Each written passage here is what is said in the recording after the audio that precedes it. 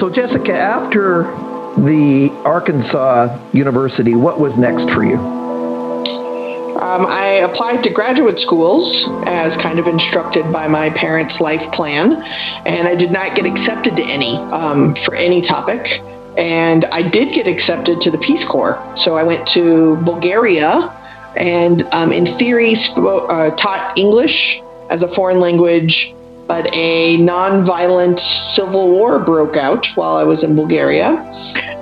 So this is during Serbia and Kosovo and massive economic inflation. Welcome to the Secrets of Success podcast. I'm your host, Dr. Ken Keys. Well, thank you for spending your most valuable commodity, your time with us today. And I just wanted to introduce our guest before we get into the show, but also some things that are going on here at Sierra G. We recently launched our first e-course. If we think about what is it that Sierra G does, is that we help others to improve their self-awareness so that they can improve their performance. And so that e-course is Why Aren't You More Like Me? In other words, it's on our personal style or personality model. And as many of you know, we have an 80% switch rate to the personal style indicator from other personality assessments because it's multi-theoried based and how it's designed and the fact that we have 21 patterns when most of the other ones have 16. So anyways, we put that whole course together. It's now available online of Why Aren't You More Like Me? So you can go to SierraGleader.com, look under e-courses, and it is a full 5 hours of development for you. I know everybody wants to have tidbits, so there's 15 modules, and we really help you to understand your credibility. We help you to get clearer about what your style means, what your strengths are, what some challenges, and also, where do I take responsibility for how I show up? So that goes right back to the self-awareness. So thank you for considering that. And if you know others who could benefit from that brand new e-course, which we've worked hard to put together, then we look forward to many of you joining us. The other one is if you just want to take the assessment, of course, you can go to SierraGleader.com and do that as well. So today's guest, Jessica Pettit. She's really had an interesting life. She grew up with powerlifting parents. You'll hear that story. She went to university and took 4 different minors and double majors. So that's pretty interesting, as well as went into a war-torn country and really got a different perspective of life. And now, her work is goodenoughnow.com, is around helping others to sort of realize the potential, make sure that our biases are vetted out, and then that we can grow and serve others. And as I mentioned before, if you like what we're doing, we sure appreciate you leaving a positive comment on any platform that you're listening on, and that you would share and pass it on or subscribe. So thank you very much for participating in today's podcast or being a great listener. And so let's just go in the show with Jessica Pettit. Well, we thank you for joining us. And every week we want to have some tidbits, expertise, secrets that really will help you go to the next level in your life, or a story that encourages or inspires you. And so today is no exception. I have a referred guest from one of my good friends, Stephanie, who said that you need to have Jessica Pettit on your show. So Jessica, welcome to the show. Well, thank you. Thank you for having me, and thanks, Stephanie, for spreading the news. Well, it is all around colleagues and relationships, and we never want to forget that in a media-rich life. So, Jessica, you've written a book, Good Enough Now, and we'll get into that in a bit. But as we do at SOS, we want to have and find out the person's story. So, Jessica, you're a professional speaker, consultant, helping others to realize their potential. Where did your sort of starting point? So in other words, where did you grow up and what was sort of your childhood like? Sure. So I'm originally from Texas, and I grew up with professional bodybuilders and powerlifters in my life. Really? Yep, which is not something probably typical, but being an extroverted daddy's girl afforded me a lot of opportunities to work with folks that probably directly led me to questioning authority, which I think came in really handy and comes in handy when we are talking about my job and what I do. And I was very, very supported. There's probably over education in my parents and my grandparents. And it was great. I went to college at a small liberal arts school in Arkansas, where I double majored and double minored in 3 years, combining education, history, sociology, and ceramics together. Which so education, history, and ceramics, like they're all related. Yeah, and surprise, I'm now self-employed. So yeah. So what's when you think about sort of your parents now, were they professional power lifters, or did they have other jobs that they had as well? My mother was a fourth grade teacher who kind of specialized in science and history. And my father was a serial entrepreneur who also was a professional bodybuilder and powerlifter until he retired. And then kind of as a hobby, he did the planning and the hosting of competitive championships and meets, including the 1984 World Championship. Wow. Cool. So what are some of the characteristics and qualities, as a teenager growing up before you went to Arkansas, that you learned from your parents or your family of origin? Well, it's a really interesting question because my brother and I have a younger brother, and my mother passed away when I was 19, so my brother was 16, and I was kind of estranged from my father for the remaining 10 years of his life, and he has since passed away. So as adults, my brother and I have reflected a lot on this, and we have noticed, I guess, in comparison to other people we work with or befriend or whatever, is we have a very, very strong work ethic and solid sense of integrity and a wicked sharp sense of humor. And and you know what? We need that, Jessica. I feel really, yeah. Well, we need the humor is what I was referring to. Oh, I think we need the integrity and the work ethic too. But yes, but the trifecta, I think, has informed both my brother and my decisions, even though we have kind of gone very different routes in life. And we ended up people that I think others would say are very, very different from one another. But those three things are still very, very consistent. And I think those are the best foundational tools that my parents were able to give us, especially when you think about they didn't know they were going to have such a short period of time. Of course. And I don't think any of us planned for that, but we've all had family or probably some kind of story around that. So thank you for that.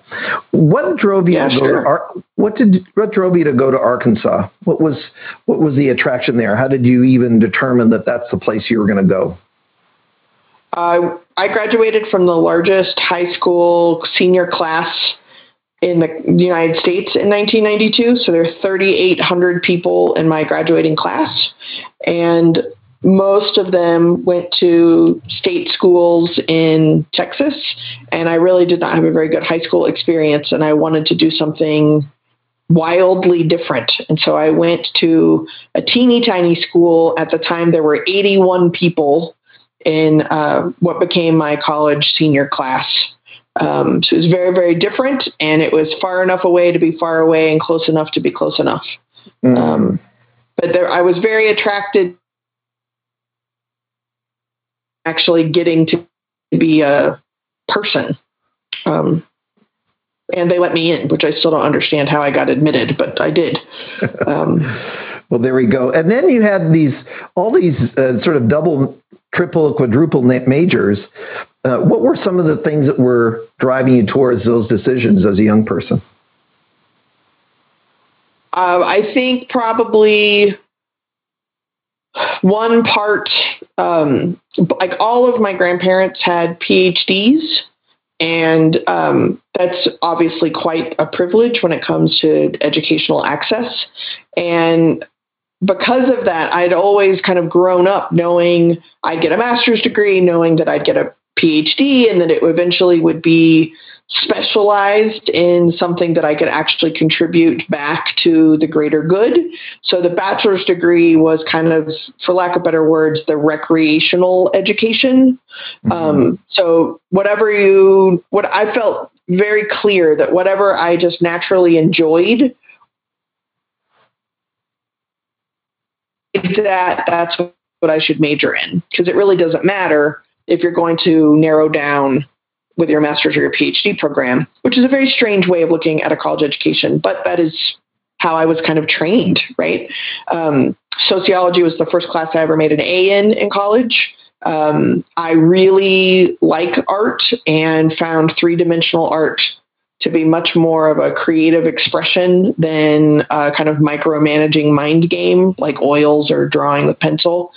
And in Little Rock, they had a desperate need for teachers, and I really liked history.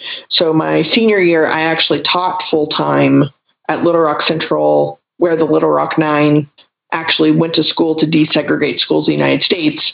So to be connected to history and teaching history while also going to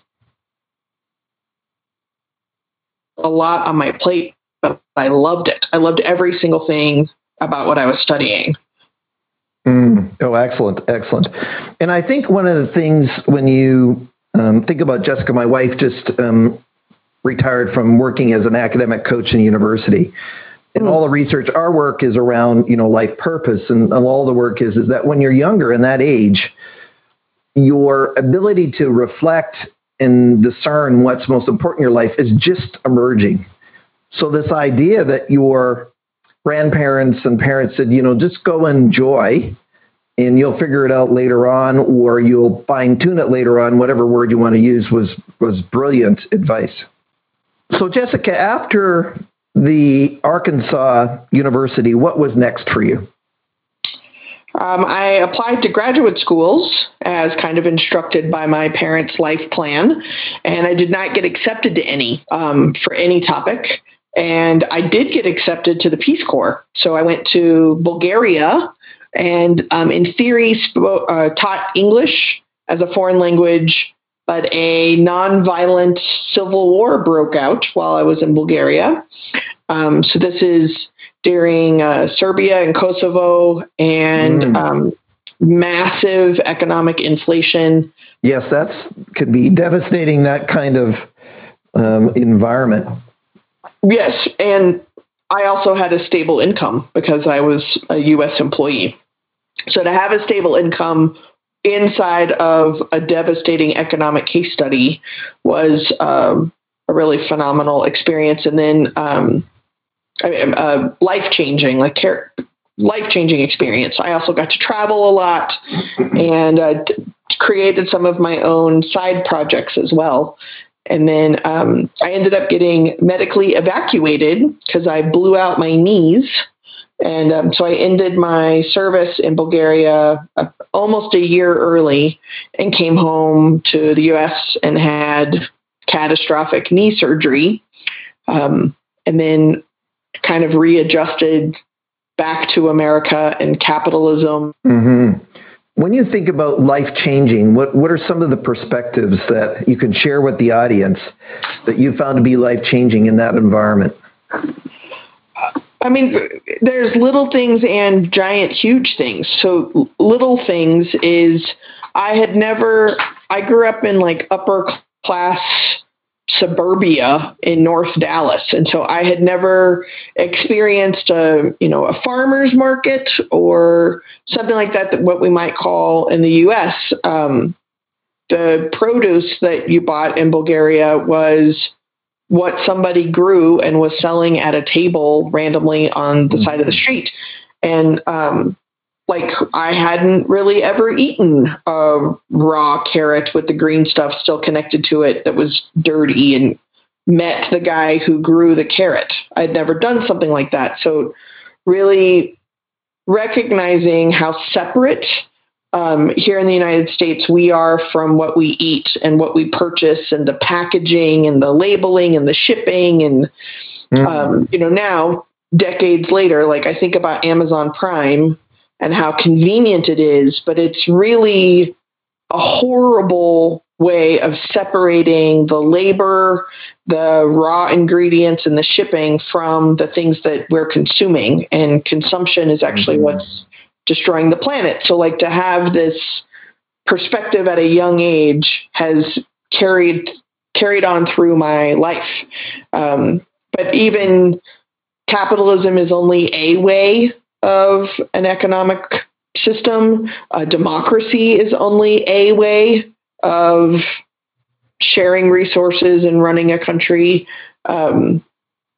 Historically speaking, how racism and discrimination and prejudice has devastated communities, civilizations, things like this that aren't necessarily based in kind of the white American narrative. Like, all of that stuff was just every day being completely immersed in a completely different culture, a different alphabet, a different language. What would be some insights you would share with the listeners beyond that around your perspective on life as far as how you would do life differently now? And some considerations for the listeners.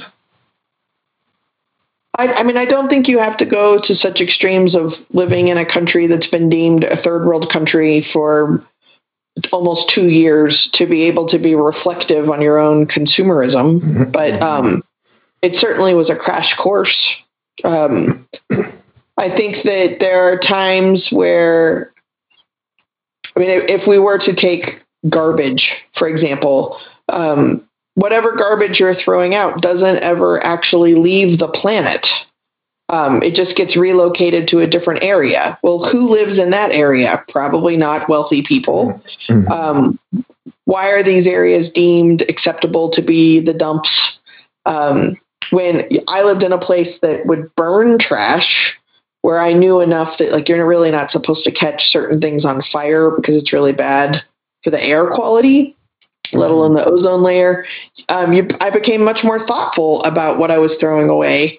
And I also, at the same time, realized that when you're not able to buy things with packaging, you have a lot less trash.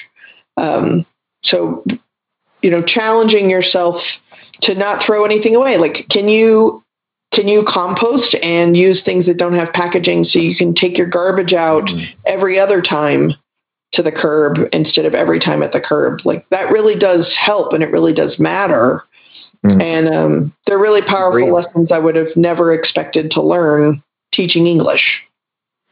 Well, there you go. And, it's interesting how you get out there and sort of widen your perspective. I live in Vancouver, Canada. They actually want to uphold themselves as the most green city in the world. So this idea of composting, separating recyclables, this is like 10 years now. And I actually grew up on a dairy farm, so I get the farming side. But interesting, I wouldn't have thought about that an individual in a city who had never been to a farmer's market or experienced produce sort of in a live environment as part of your experience in life. So that's an interesting perspective, that there are some people who really have not had a chance to have that happen. So that was pretty cool. So you come back, you get your knees fixed. Now what? Well, the knees took a long time to fix, but in theory, they're back. I would also add about the kind of previous reflection is that you don't know what you don't know, right? So, I mean, if we segue from me having zero access to an actual carrot that came from the ground, meeting the person who grew it and picked it up out of the ground and gave it to me. I also didn't know how dependent on knees I am for mobility.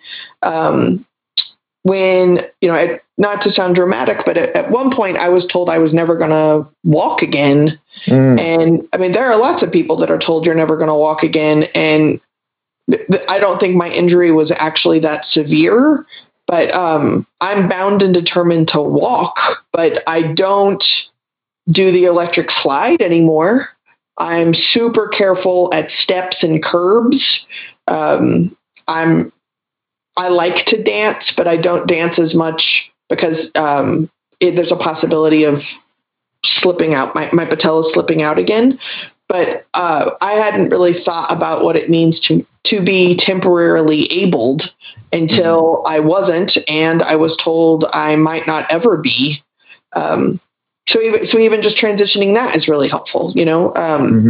After Peace Corps, I went to graduate school in South Carolina.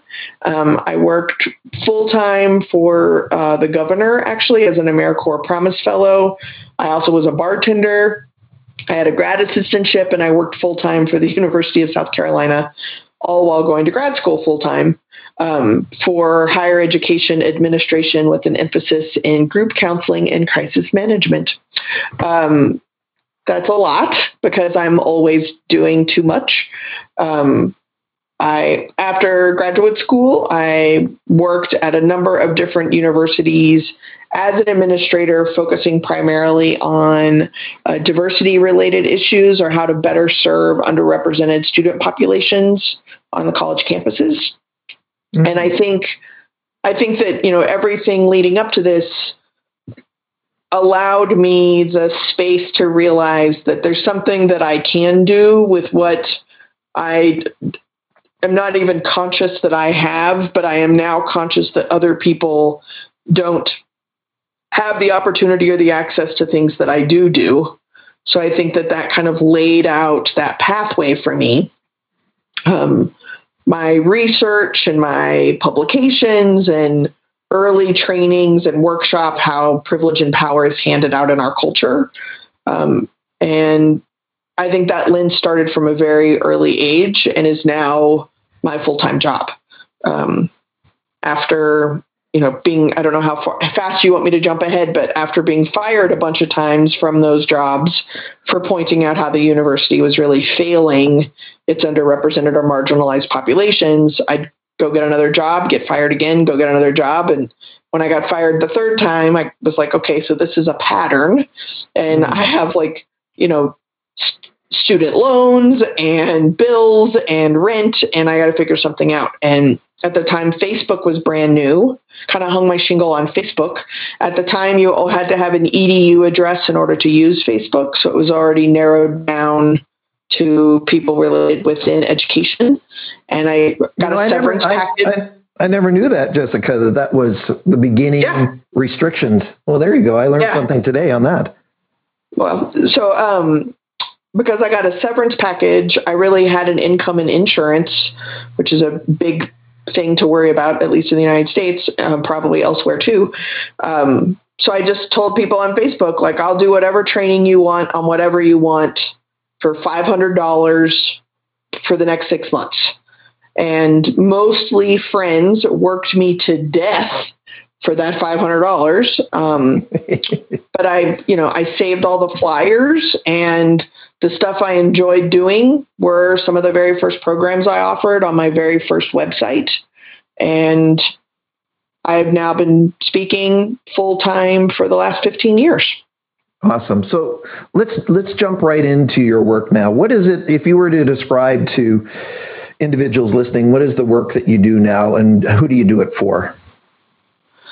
So I started kinds of diversity issues, sometimes very specific, doing ally trainings around LGBT communities, talking about race and racism, either within the LGBT community or not, and have slowly broadened to all different kinds of social justice issues, and then even broader, the skills related to communication, team building across difference. And so I would say I speak primarily to associations on communication and team building, and using that as a Trojan horse for real diversity work that is still desperately needed inside of organizations, because it's limiting retention, recruitment, team building, communication, creativity, innovation, customer loyalty, etc. So it's great. I love my job. Thank you, Jessica, for your work. So when we think about your title of your publication, Good Enough Now, what's the premise of that? What do you sharing with the reader and the person who's engaging that? What are you teaching us? I believe that most of the time, the reason why we are not engaging across difference because we fear a conflict is because we don't feel adequately prepared to win the conversation. And actual communication and connection is not about winning. And so I believe if we can be responsible for who and how we are in our relationships and slowly become more conscious of what we are unconscious of what we're bringing into those relationships, that the self-awareness or self-reflection needed to be aware of your own patterns will immediately increase the amount of connections you are making with other human beings. And to do it, you just have to try because there is a possibility of something turning out differently. And so that's why. Go ahead. That's why doing the best you can with what you've got some of the time is like the main thesis of being good enough now. Well, interesting, Jessica. You've said a word that's the number one anchor word for C or G here, and that is this whole concept of self-awareness and how important it is and how critical it is for us to be successful in life in whatever channel or segment we're working on. So with that, when we think about self-awareness, what are some of the self-awareness gaps that you have found in your work that you teach about where people are missing it? They're not really conscious of how they're showing up, and where are some things that I maybe could, as a listener, address so I can be better at these conversations? Well, without sounding like I'm being sarcastic, there's a whole book about it. But the activities specifically in the self-reflection part, I have available if people go to goodenough.com/freebies, FREEBIES. You can actually download all of the handouts and activities. But I believe that bad diversity trainings have taught us that we're never, ever, ever supposed to make judgments and assumptions. And the reality is that we do make judgments and assumptions all the time because that's how we feel safe and prepared. And right. Our life has taught us how to feel safe and prepared, but that doesn't mean that we're accurate. And so if we can be reflective of how our life and our crucible moments have taught us how to be, we then can take responsibility and become more accurate when engaging with somebody new. So one of the steps you're saying for me to be more accurate is to be more intentional in my reflection.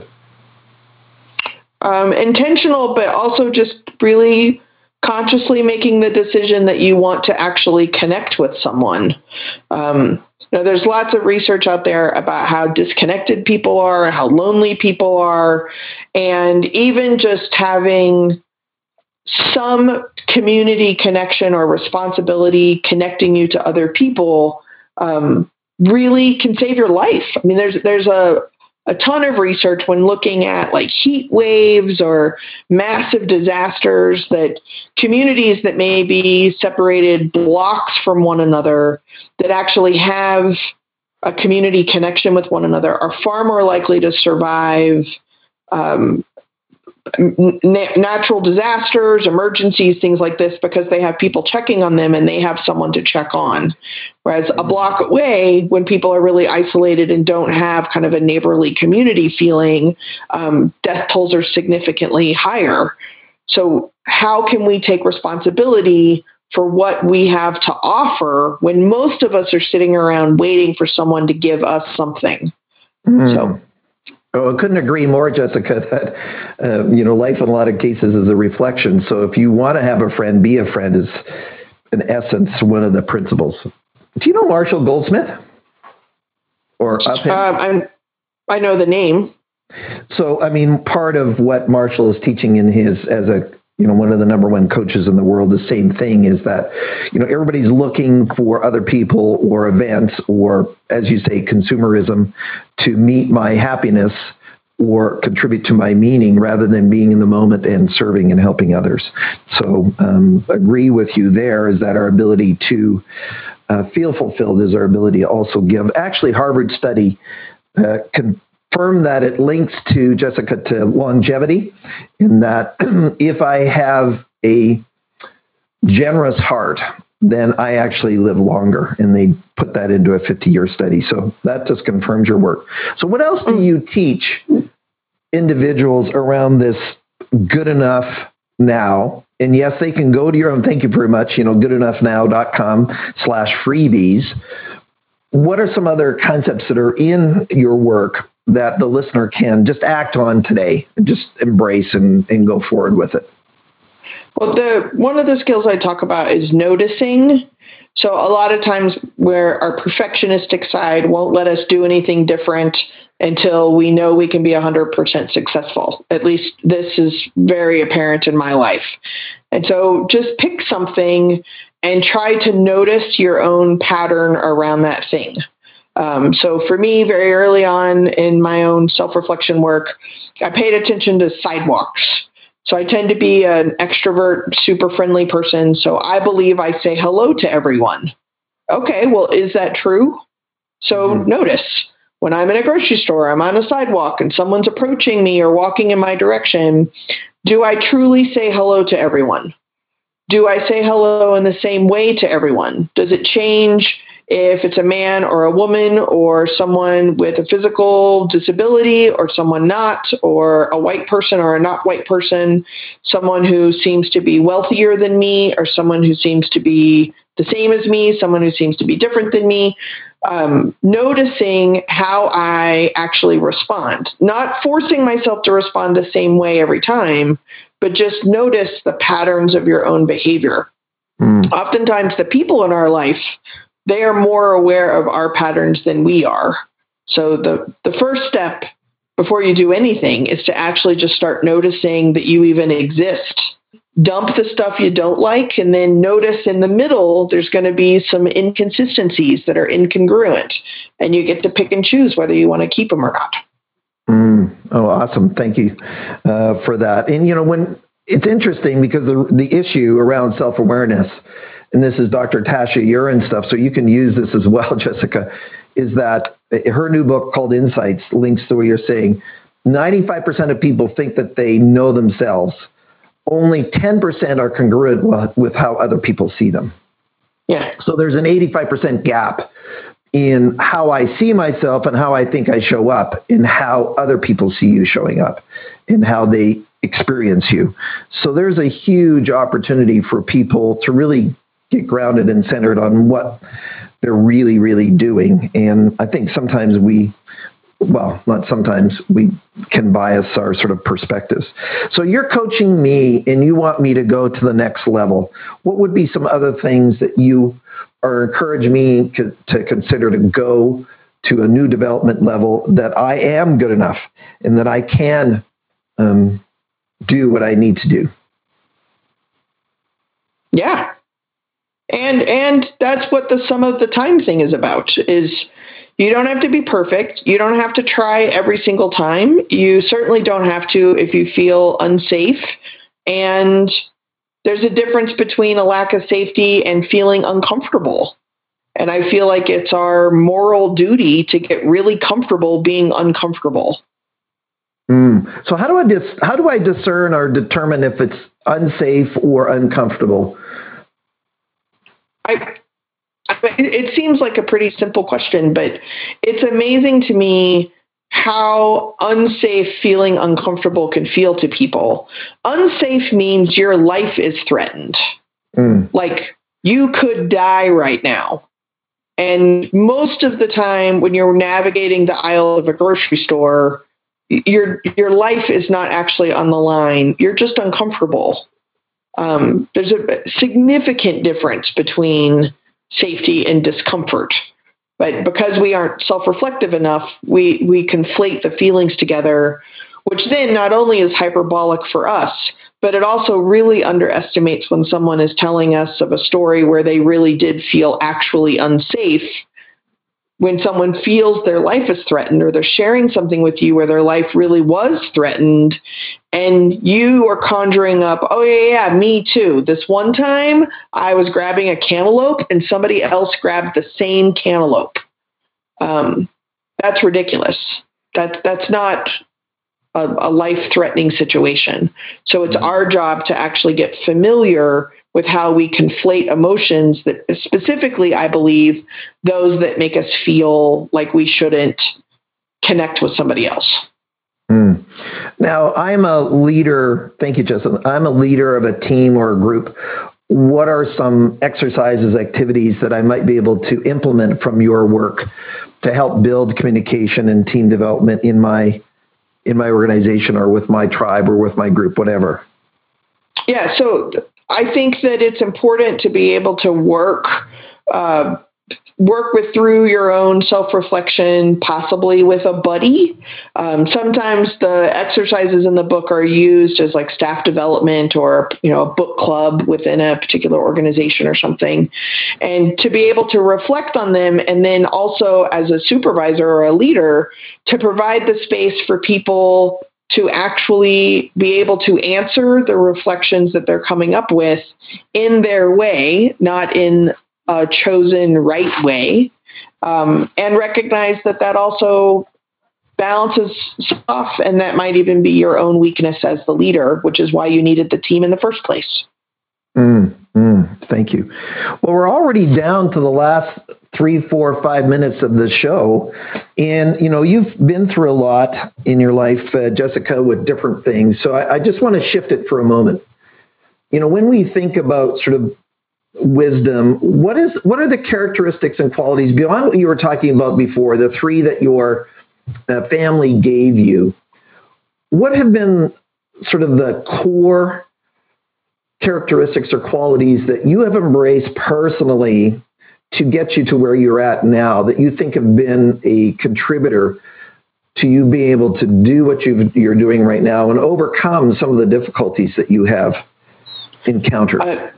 What's funny is this may seem like a very hard question for some, but I'm crystal clear on my answer. And when I feel paralysis or like a fraud, or I don't really know how to go about starting to do something, it always comes down to 4 things to me: curiosity, generosity, vulnerability, and authenticity. If I am being my true, authentic self, then I'm being myself. So I know how to do something. I just do it my way. The ability to be vulnerable and share learning and errors and mistakes and listen to other people's, I think makes me a better person, and I can connect with other people better. But then also people give me the opportunity to show up as well when they provide a space of vulnerability for me if I do for them.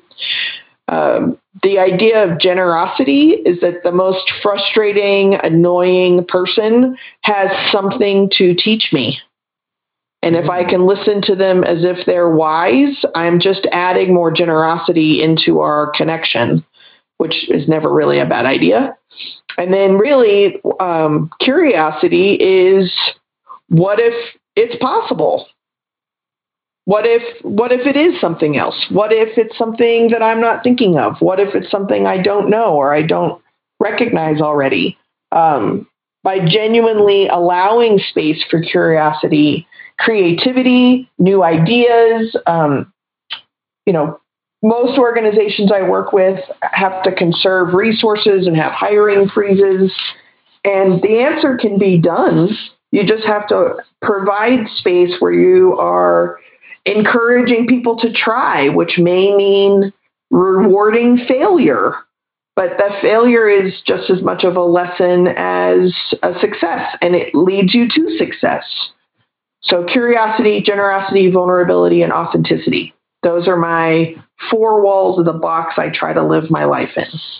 Cool. Thank you very much for that. And so as we wrap up the show, let's do a couple of things. First of all, how can people get a hold of you again? Just remind them of your website. Absolutely. So it's goodenoughnow.com. And if you're interested, you can go to goodenoughnow.com/freebies, FREEBIES, and learn more about the activities, download the handouts, things like that. And they could also find out or purchase your book off your site as well. That or Amazon or any used bookstore, Abe Books, etc. Awesome. So to wrap this up, what would be the final piece of wisdom to encourage the listeners today, Jessica? No matter who it is or what it is, their life has taught them to show up the way they are showing up. No matter who it is or what it is, your life has taught you that this is how you should show up. And if you both do the best you can with what you've got some of the time, you will be able to make a connection. Well, thank you, Jessica, for that word of wisdom, plus all the wisdom during the show. We appreciate you taking your valuable time and spending it with the listeners today. Absolutely. Thank you.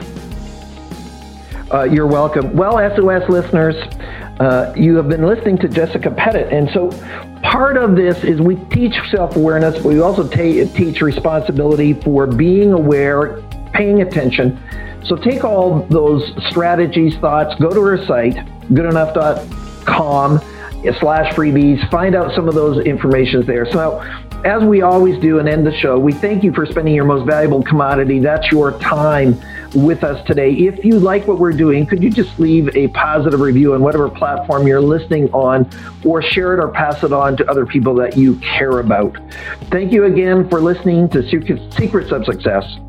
I'm your host, Dr. Ken Keys. Thanks for exploring the secrets of success with us. If you want to keep the momentum going, log on to crgleader.com. Scroll to the bottom and sign up for our inspirational emails. You can also take your success to the next level by following us on Facebook and Twitter and connecting with Ken on LinkedIn. We hope you have a great week and look forward to you joining us next time for the Secrets of Success podcast with Dr. Ken Keys.